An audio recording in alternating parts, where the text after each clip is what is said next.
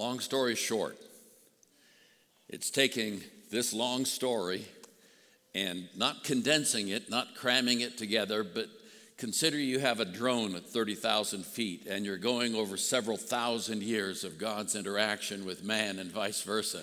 That's what this is, and we're right in the middle of it.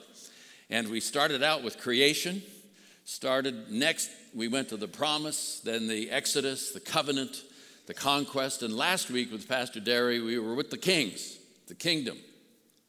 This weekend, we're at the warnings. We're going to be talking about the prophets. Maybe they said, let the old guy do that because he's mean. Let's just go for that and see how that works. But last week, we looked at 4 kings of Israel. We saw the first one, Saul, then David, then Solomon, his son, then Rehoboam. And started out okay, and then it got bad. Then it started out good, then we had a little dip. And the kings were like this. And a principle was in play in the kings. And the principle is this: the kingdom or kingdoms work when leaders have the right how. And the how is humility, obedience, and worship. That's where Pastor Derry ended last week. When leaders have the right how, if they are humble, if they're obedient, i.e. they listen to God, and if they worship him, things went well in Scripture. When they didn't do that, things didn't go well. And not getting that part right was the downfall of the kings. So the kings did what they did. They led the people in ways sometimes good, but a lot of times not. And God did what he does. And that is, he sends helpers to give us course corrections. And the helpers in this book, in the Old Testament, were called prophets. You can read the story of because the kings and the prophets were at the same time. So we're looking at a 600-year time span in 28 minutes. Okay, this is going to be good. You're going to love this. Okay, from 1000 BC when David was king and Saul to about 400 BC. So those were the kings. That range of time was also the time of the prophets. The story can be found in 1st and 2nd Kings and 1st and 2nd Chronicles in your Bible, if you wanted to know the time frame and how things overlapped. And the prophets would come and say, not over there, over here. Don't go to lesser gods, come back over here. And finally, this is what happened. In 2nd Chronicles, the 36th chapter, the 15th verse, this is how it reads. The Lord, the God of their ancestors, sent word to them, the king, through his messengers again and again and again and again and again. You're saying, hey, there are only 2 agains up there. No, it was a lot of agains, okay? Because he had pity on his people. Why did he do it? Because he had pity on his people and on his dwelling place. But they mocked God's messengers, despised his words, scoffed at his prophets, until the wrath of the Lord was aroused against his people, and there was no remedy. End of the track. He brought up against them the king of the Babylonians, who killed their young men with the sword in the sanctuary, did not spare young men or young women, the elderly or the infirm. God gave them all into the hands of Nebuchadnezzar, that's the king of the Babylonians. He carried to Babylon all the articles from the temple of God, both large and small, and the treasures of the Lord's temple and the treasures of the king and his officials. They set fire to God's temple, broke down the wall of Jerusalem. They burned all the palaces, destroyed everything of value there. He carried into exile to Babylon the remnant who escaped from the sword, and they became servants to him and his successors until the kingdom of Persia came to power.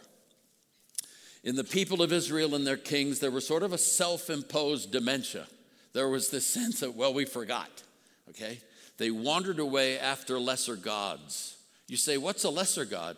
Well, a lesser god is something or someone or some practice that looks good, but instead of freeing you, it puts you in bondage. The God of this book, sets you free. Any lesser god puts you in bondage. So they wandered away toward those gods, and because they would not return, God allowed their enemies to take them away. Now, going back to the end of last week, Rehoboam was the king. There was one kingdom, and it split, and 10 tribes were in the north and 2 tribes were in the south. We won't go into all the tribe stuff, but the capital of the northern kingdom was Samaria, and the capital of the southern kingdom was Jerusalem. Let me give you a map. This is your imaginary map. We're in the 3rd grade right here, okay? This is Europe, now what we call Europe. This is North Africa. This is the Mediterranean Sea. The Atlantic Ocean is over here. And at the end of that, in this cul-de-sac, if you will, was Palestine, Israel. Over here is Babylon. Up here is Assyria. In 720-something, the Assyrians came down and took out the northern kingdom, and then they intermarried with them, those who were left, and so they weren't purebred anymore. And that's why the Jewish people in the south didn't like the Samaritans, because they weren't pure like they were supposed to be, right? When have we heard that before? And then in about 600 BC, Babylon, Nebuchadnezzar came over and took out Judah, took out the southern kingdom, and he took them out in installments, if you will. So the first installment they took out was 607 BC, and even in captivity, prophets who were in play before this were embedded in those who were taken captive. A couple of them over there were a young man named Daniel and another named Ezekiel. But Daniel, who was a young guy when they took him 600 years before Jesus, turned out to be a prophet and a dream interpreter. Now, the priests were people, and you've heard this before, were people who God put in place to speak to God on behalf of the people. That's what priests do. Prophets spoke to the people on behalf of God. They came with the word of the Lord. And the prophet's primary duty was to speak God's message to people in the context of what was happening in those days. So they did it either orally like this, or visually like this, or in writing, okay? But much of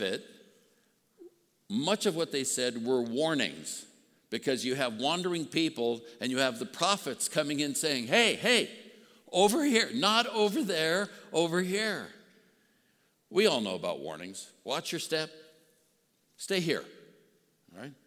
Stay hydrated. Use sunblock. Stay away from the stove, okay? Warnings, this is point 2 in the back of your building. Warnings are a call to live life to the full. Our lives are full of warnings. Get any prescription, buy any food. I mean, life doesn't work in some ways without warnings.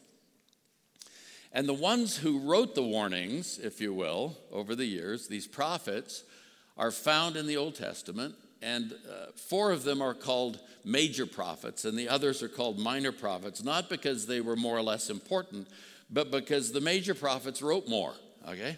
So you got Isaiah, Jeremiah, Ezekiel, and Daniel. Those are the major prophets. They wrote lengthy tomes, if you will. And then you have 12 minor prophets. In the original, they were all one book, but in our scriptures, they're these books: Hosea, Joel, Amos, Obadiah, Jonah, Micah, Nahum, Habakkuk, Zephaniah, Haggai, Zechariah, Malachi, and Malachi. I just got carried away. I almost had a 13th prophet right there. Early in the story, the law is given by God to Moses. Later, the prophets come along, and one of their roles, they were preachers and predictors and watchmen and so forth.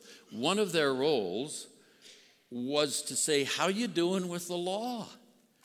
They show up and say, so how are the 10 Commandments coming? How are you doing with that third one? Or that sixth? Their role was to call people back to remember God, if you will. So you have these prophets from Samuel, who's there with Saul. He was the one who anointed Saul originally, all the way to Malachi. You have this 600-year space. And the key phrase for prophets was this. You'll see this in the scriptures. And the word of the Lord came to Amos or Isaiah or Jeremiah. The word of the Lord came. I have an old preacher friend who's now gone. He said there was a church in Kansas where he used to be, and there was an old Mennonite man in that church who every Sunday when the pastor started to come up to the platform, this old man would be there, and he'd tug on the pastor's coat, and he'd say, "Pastor, do you have a word from the Lord for us today?" You see, it doesn't make any difference how many slides I put up, really. You say, "I know. Why do you put all those up?" It helps, okay? It doesn't make any difference how loud or soft I am generally, or anybody is. The key question is, does the person who stands here or the person who sits there have a word from the Lord for us today? That was the key idea behind the prophetic ministry. They had different personalities. Isaiah, when you read him, he's eloquent. He's sort of sophisticated, if you will. Daniel, that kid who got taken to Babylon, Daniel's more relational. He's got buddies, Meshach, Shadrach, those guys. He does the lion's den thing. Those aren't his buddies, but he's that kind of guy. He's a tough kid, relational, if you will. And then you have Jeremiah, who says right out of the chutes, "I'm a kid." He was called the weeping prophet because he wept as he had to say these hard things. Then you have the classic, Elijah. He's the quintessential prophet. In the New Testament, you have this moment called the Mount of Transfiguration where Jesus is there and Moses shows up. It's his first time in the Promised Land. And then you have Elijah. So you have the law and the prophets. And Elijah is a tough dude. Elijah takes on all the prophets of the lesser gods in this one moment in 1 Kings 18. I love this story. Some of you remember it. On Mount Carmel, which is not far from the Mediterranean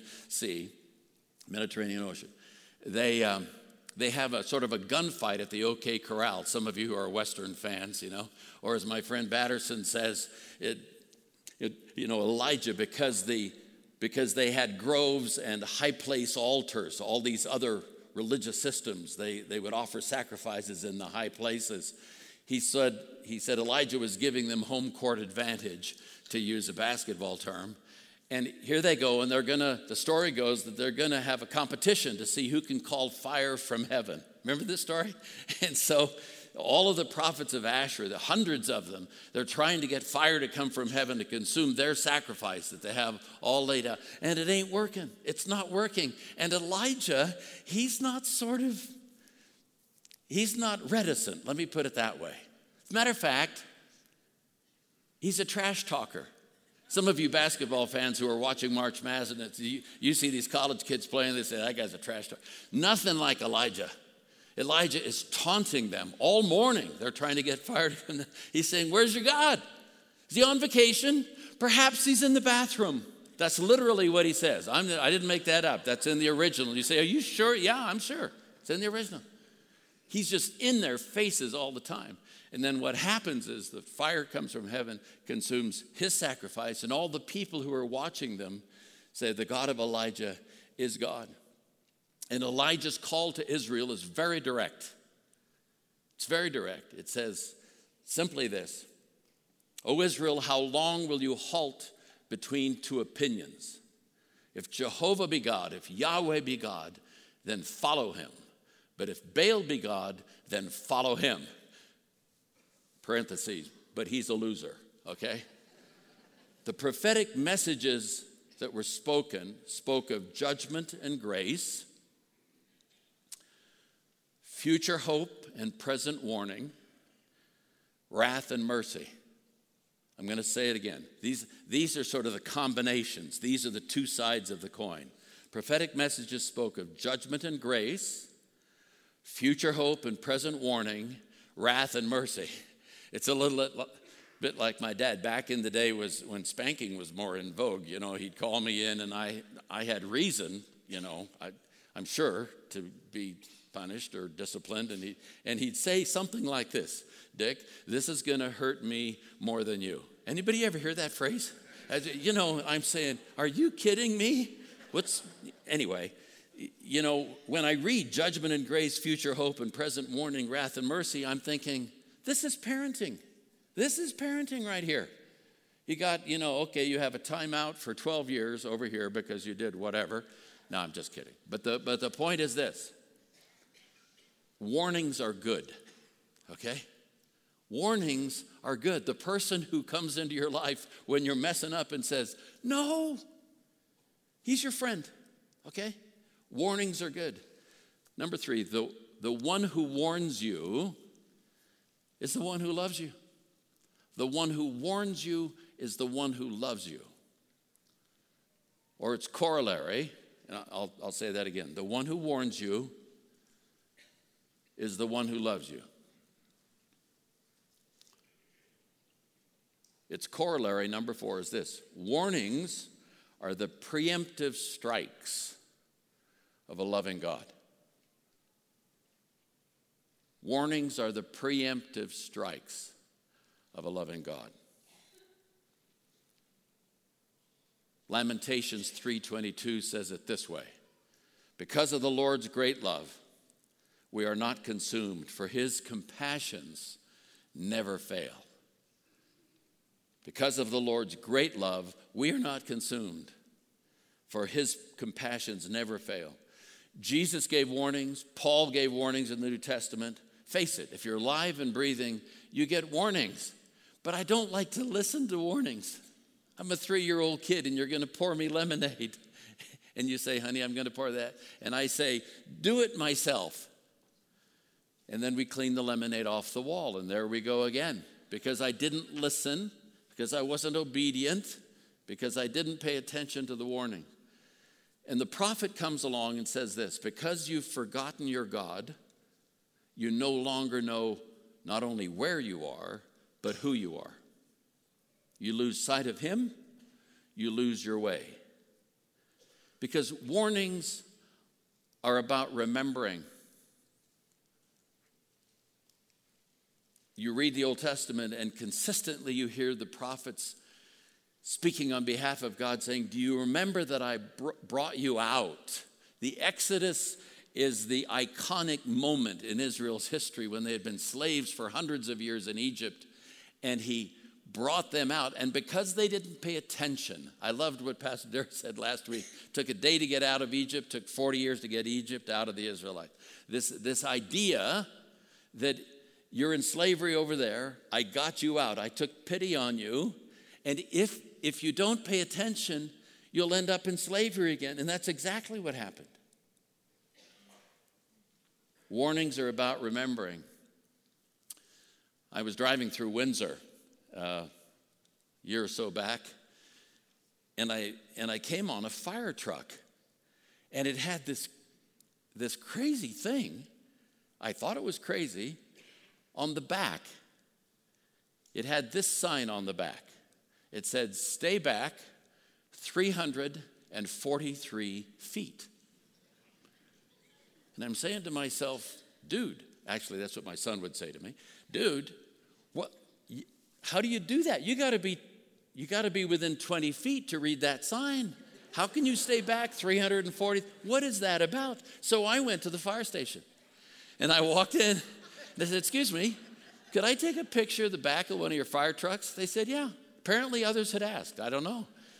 A young firefighter took me in there, and I took that picture. And I said, tell me what that's about. He said, that's so that we who fight fires, we who are about saving lives, never forget that on September 11th, 2001, 343 firefighters ran into those buildings in New York City. As other people ran out, they ran in, and they never came out. Warnings are about remembering. Remember who you are and why you are. While the Israelites were paying a price for not remembering, God never forgot. While the Israelites were captives in Babylon, this happens.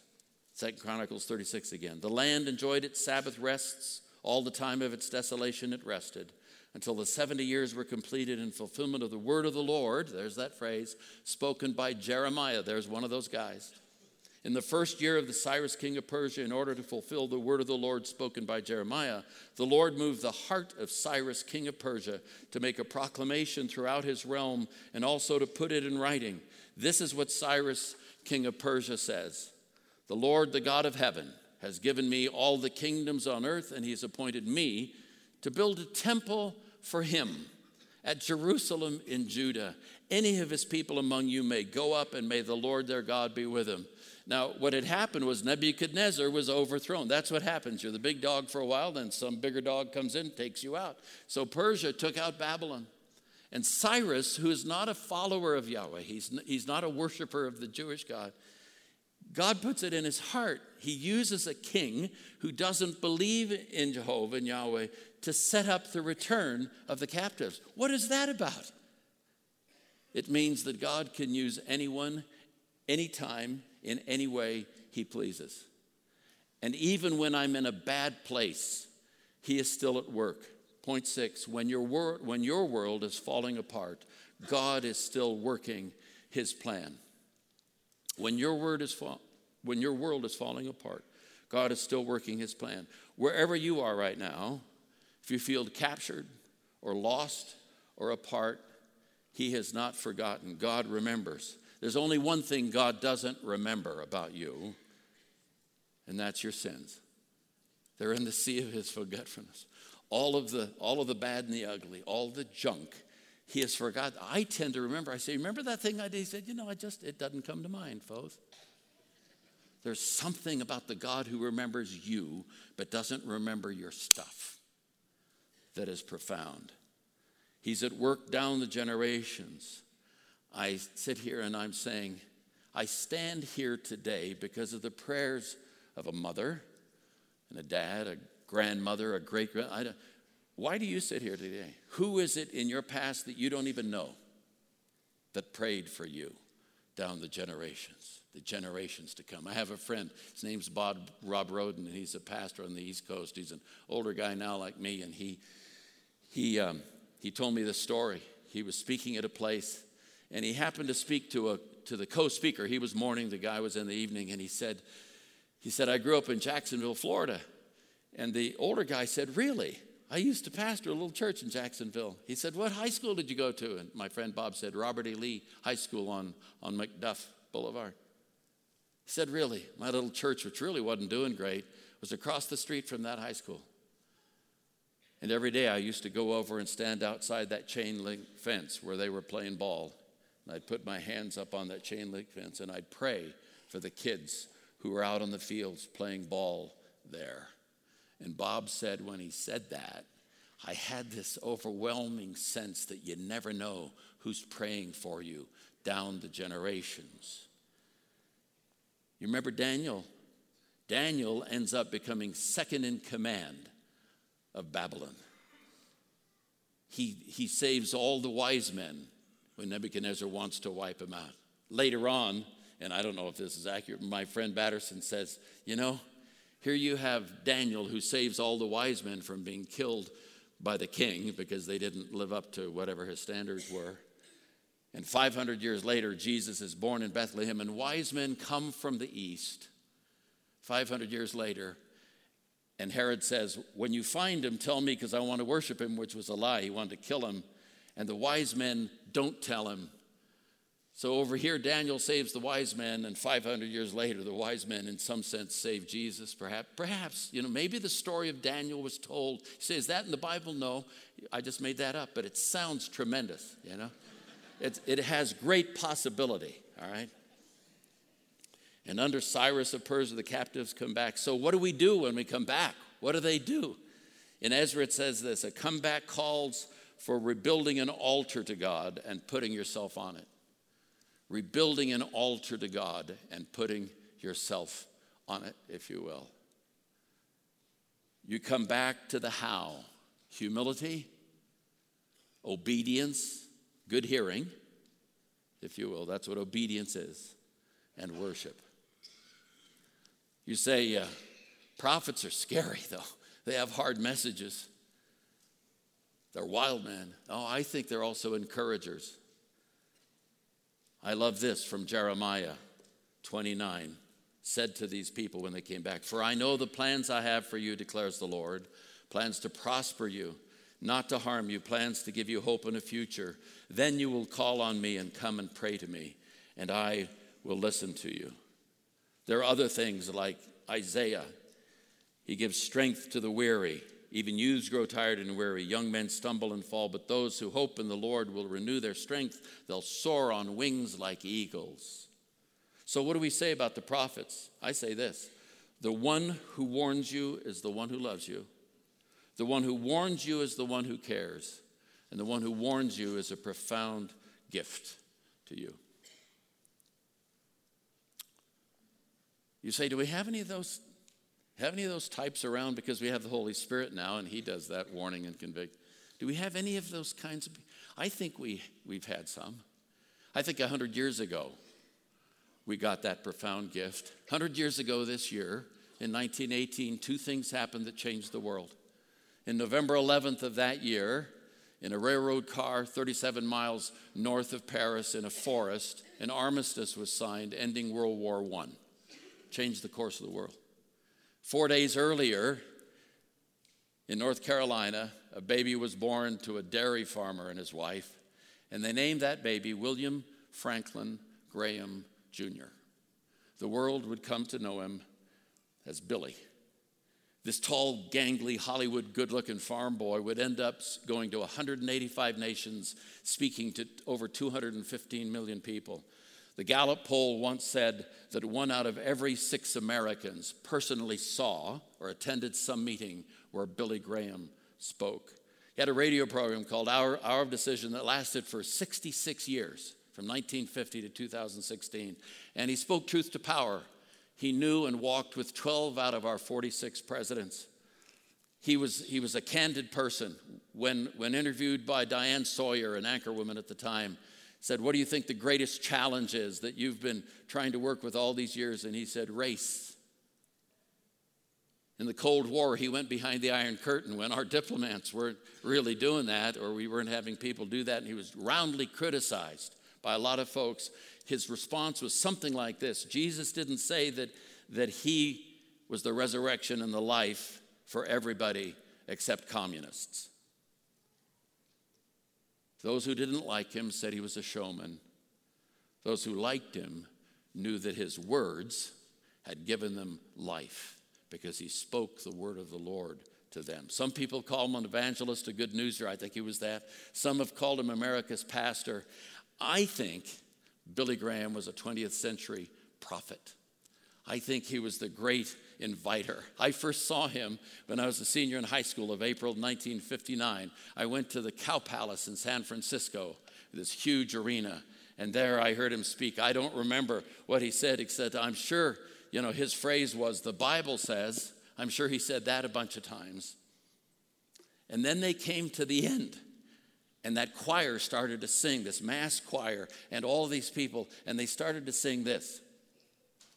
Just as I am, without one plea, but that thy blood was shed for me, and that thou bidst me come to thee, O Lamb of God, I come, I come. The last verse goes, just as I am, thou wilt receive, will welcome, pardon, cleanse, relieve. Because thy promise I believe, O Lamb of God, I come, I come. And they came by the hundreds. I remember sitting there saying, what is this? But the word of the Lord had come to hundreds of people and said, just come as you are with no defense, except his blood was shed for you. The next time I saw him was 5 years later. I was a young married student at Wheaton College, and I went to this conference with Ruth called the Urbana Conference. It sat with 9,500 university students and heard Billy again. Don't remember what he said, except a bunch of times he said, the Bible says. My favorite picture of him was on Time magazine in November of 1993. It was his 75th birthday, and they dubbed it, as you can see, A Christian in Winter. I met him twice, once in 1995. We had dinner with about 8 of us.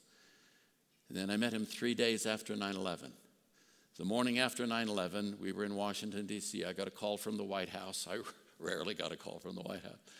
But I knew a couple of the faith-based guys. They invited me down to help create a list of people to be invited to the prayer service 2 days later.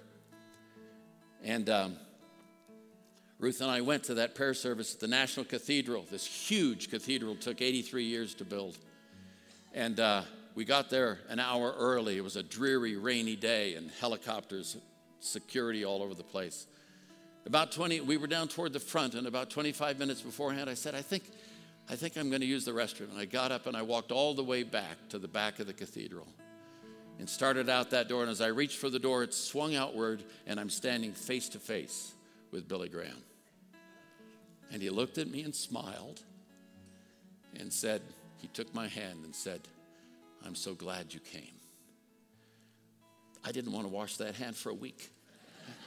I came back in, they had speakers, and then Billy got up to speak. And they took him up to he was 83, a little unsteady. They took him up to the high pulpit like you have in those cathedrals. He spoke for 12 minutes. I don't know how many times he said, the Bible says. And then he said, there is hope for our nation. We need to turn to Jesus.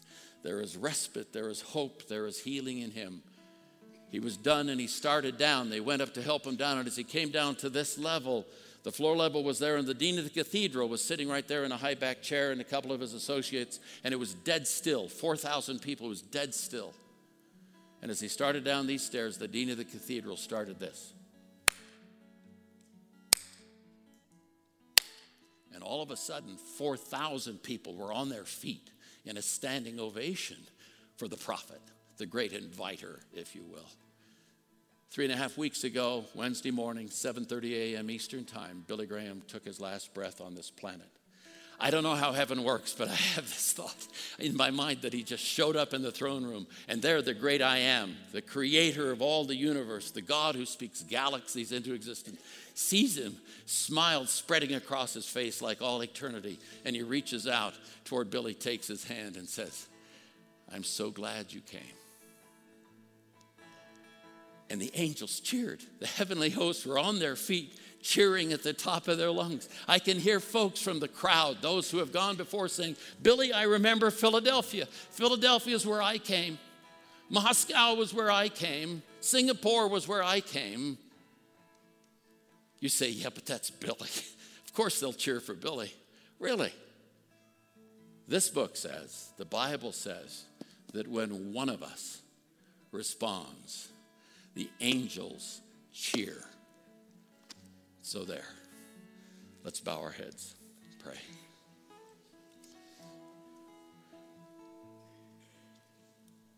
In thinking and praying about this time, this weekend, I've had this distinct sense that this word was for somebody. Not just a bunch of folks, and it might be a bunch of folks, but for somebody. Somebody maybe you've never been cheered for. Maybe you knew Jesus as a kid, but you just wandered off, or you're on the fence, or you're just out there. And this moment, as Billy would say, is your moment.